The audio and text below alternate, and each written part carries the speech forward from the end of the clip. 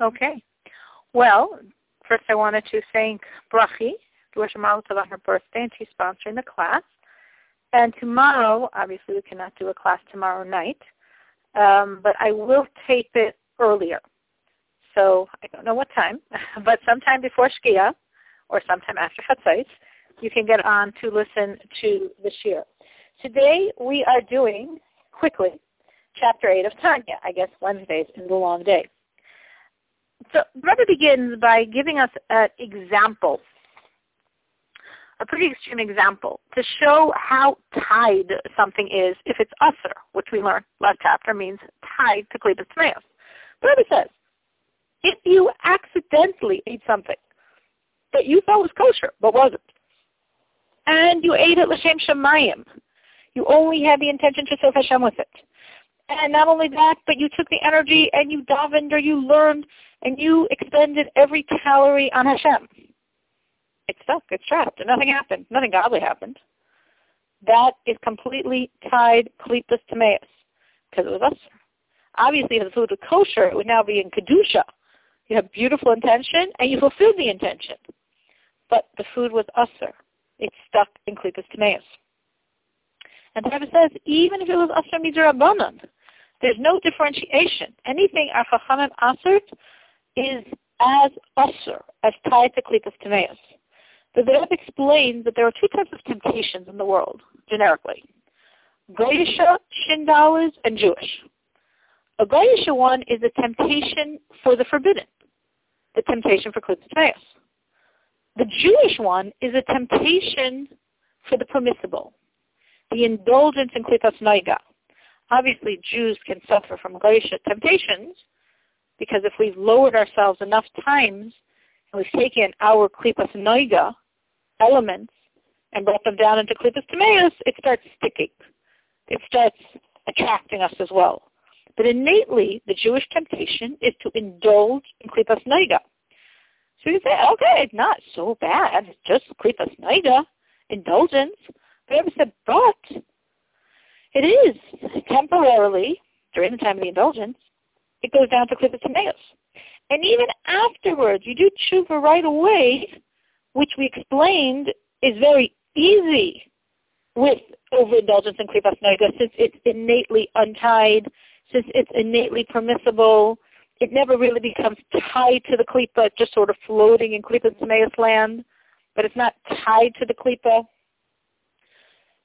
But still, there was a tremendous impression, both on your neshama and on your body, during this experience of being during this experience of being within the realm of klipas tmeos.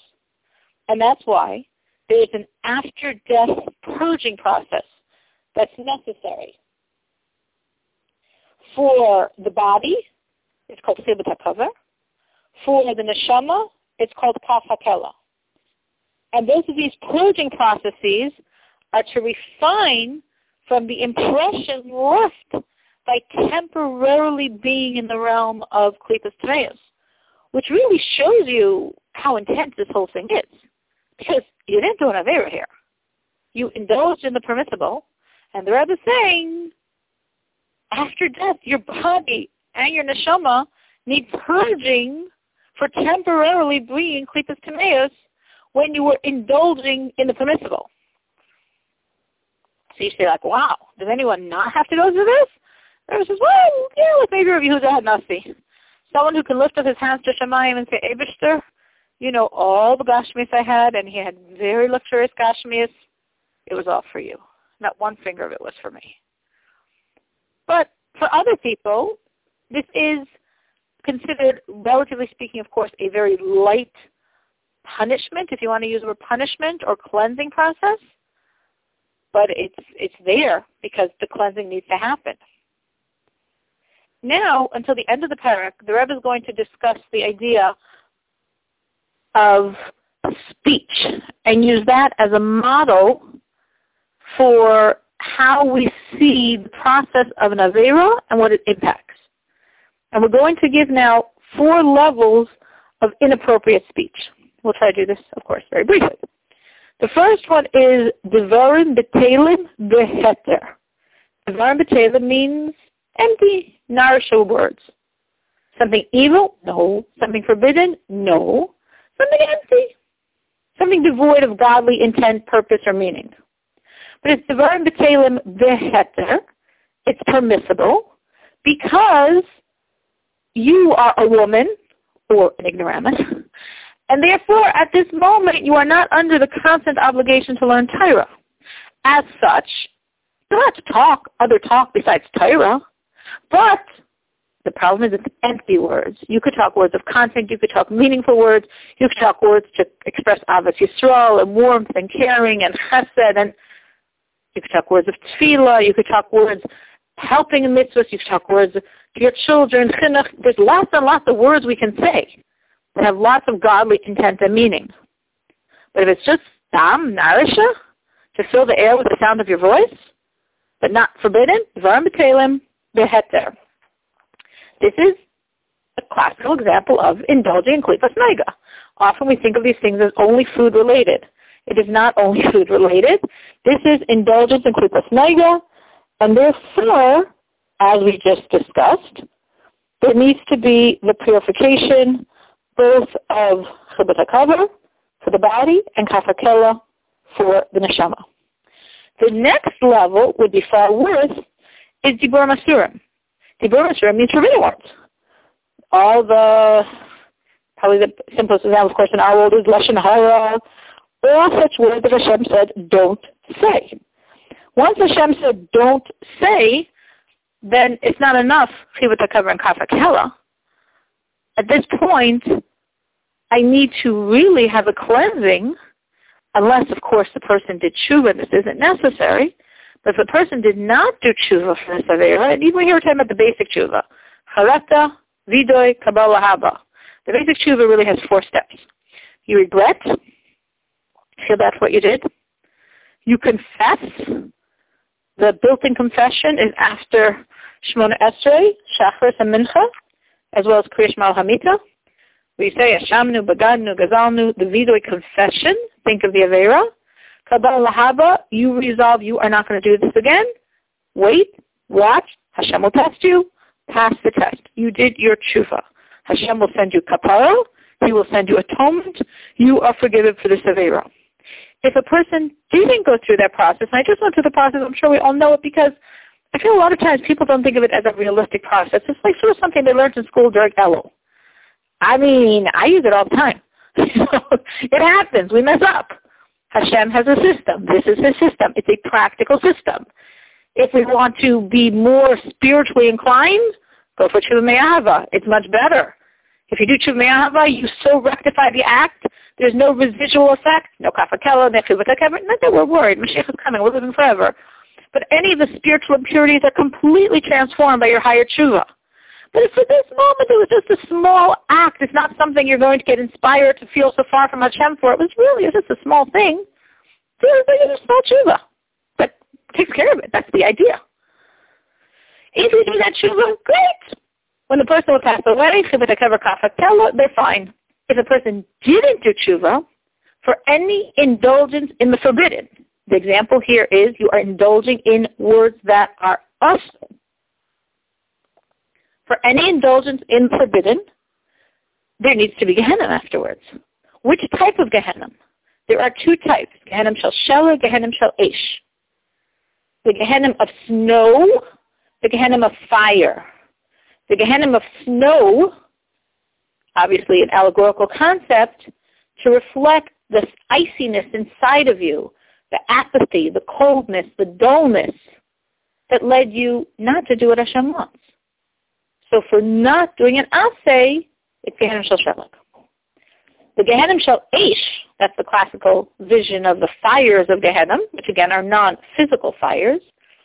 But the fires of Gehenna are because of the fires that led you to do the wrong thing, to atone for the transgression of a lo saseh.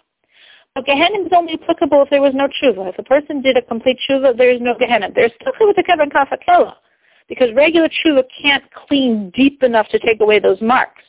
So as we said, tshuva me'ahava can. But there is no Gehenna with regular tshuva. Of course, as I said, we are not thinking of life in those terms, but just to understand the severity of the consequence, and therefore, the Taparayim Hashem loves when we do tshuva. The next level, even worse than speaking something forbidden, is not learning Torah. Now, again, this means for a man who has a constant mitzvah aseh to learn Torah, not the mitzvah to know Torah, as I think Shani asked me the question, it came up a few times ago. We women have an obligation to know quite a lot of Torah, but we don't have the constant obligation to learn it. We just have to know. We have to know, which is a lot. But a man, no matter how much he knows, he has a constant obligation to learn unless he is busy doing something else. So if he could be learning Torah now, should be learning Torah now, and is not, there is a tremendous problem going on here, and I see it's getting late. So I'll try to do this more quickly, for which he has very, very multiple punishments, unless, of course, he does tshuva. Resolve to be better in the future and focus. And then you have all the punishments we listed, but this time, of course, for not learning Torah, it's Gehenna Shel Shelek, unless he was not learning Torah and at the time speaking something inappropriate, and then, of course, the Gehenna Shel Shelek and Gehenna Shel Eish, plus a special consequence, a special punishment for not learning Torah, because it is so, so precious and valuable to Hashem that Yidden should learn Torah. It's like Hashem says, this is my inner secret. This is my will and wisdom. And you can't even be bothered to learn it? It's not precious to you? And I was thinking, when we say brachos in the morning, the entire last page of brachos is all about Torah. The whole page. The end of the page before, of course, we make a bracha on Torah, and then the whole page is Torah. Like, wow. Our sages are showing us, percentage-wise, how significant Torah is to our life if it's such a huge chunk of our morning brachos. Hashem wants Yidden to learn Torah. This is the way we connect to Him. The last issue, which I will do briefly, though it's not a brief thing, the worst of the four, it was Ram Taylor Beheter, then Dibur Masurim, then Bittul Torah, and the worst of the four is taking your mind and learning Chachmos Umos. Learning, not Klipas Meis here. That could be even worse. Obviously, the Rebbe is not scoping out everything with these four categories. But learning the Klipas Noiga sciences of the world. If it's the Klipas Tmeis of the world, it would be worse. But even learning the Klipas Noiga sciences of the world is listed as the worst of the four. And the question, of course, is why? It's a limud, it's Klipas Noiga. And the Rebbe explained that the reason why this is so, so detrimental is from a spiritual perspective, because when you are filling your mouth and your mind with empty words, it's pretty bad. You're supposed to be filling your mouth and your mind with Hashem. But it's still affecting only the emotions. It's not an intellectual pursuit. But when you take your mind, the mind that Hashem gave you, the mind that's supposed to be connected to the Eibishter, and you fill that mind with the Klipas Noiga secular sciences, secular studies, you're defiling the Chabad of your neshama. You're taking the Klipas Noiga, and that's what you're putting into what should be the purity of the Chabad of your neshama. Where does it get such power from? The Rebbe says this is a fallout of Shrius HaKelim. So from Shrius HaKelim, those chips and shattered shards of the Kelim, of the world of Tohu, that fell into the sciences of the world, they have enormous power. And if you're using that power, stam, fazich, for your own intellectual enjoyment, it's a tremendous defilement of the gift Hashem gave you of your mind. So is one ever allowed to learn them? The Rebbe says only for parnasa, only if you are using them just as a tool to dig with, as a way to have the parnasa to serve Hashem, or on a higher level, this is taking Klipas Noiga and truly elevating it very high in Kedusha, if you know how to directly use these studies to serve Hashem, to understand His Torah better, as the Rambam did, as the Ramban did, if you're using astrology or mathematics or any of the natural sciences that can and all could potentially be used to directly serve Hashem. That's an amazing use of them. But if it's just for intellectual pleasure, the Rebbe says this is the worst of the four. That is chapter 8. Sorry, it took me longer than it should have. Does anyone have any questions? Please unmute yourself, *6.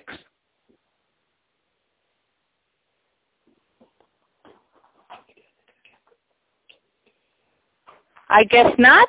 Tomorrow I will do this before Shkia.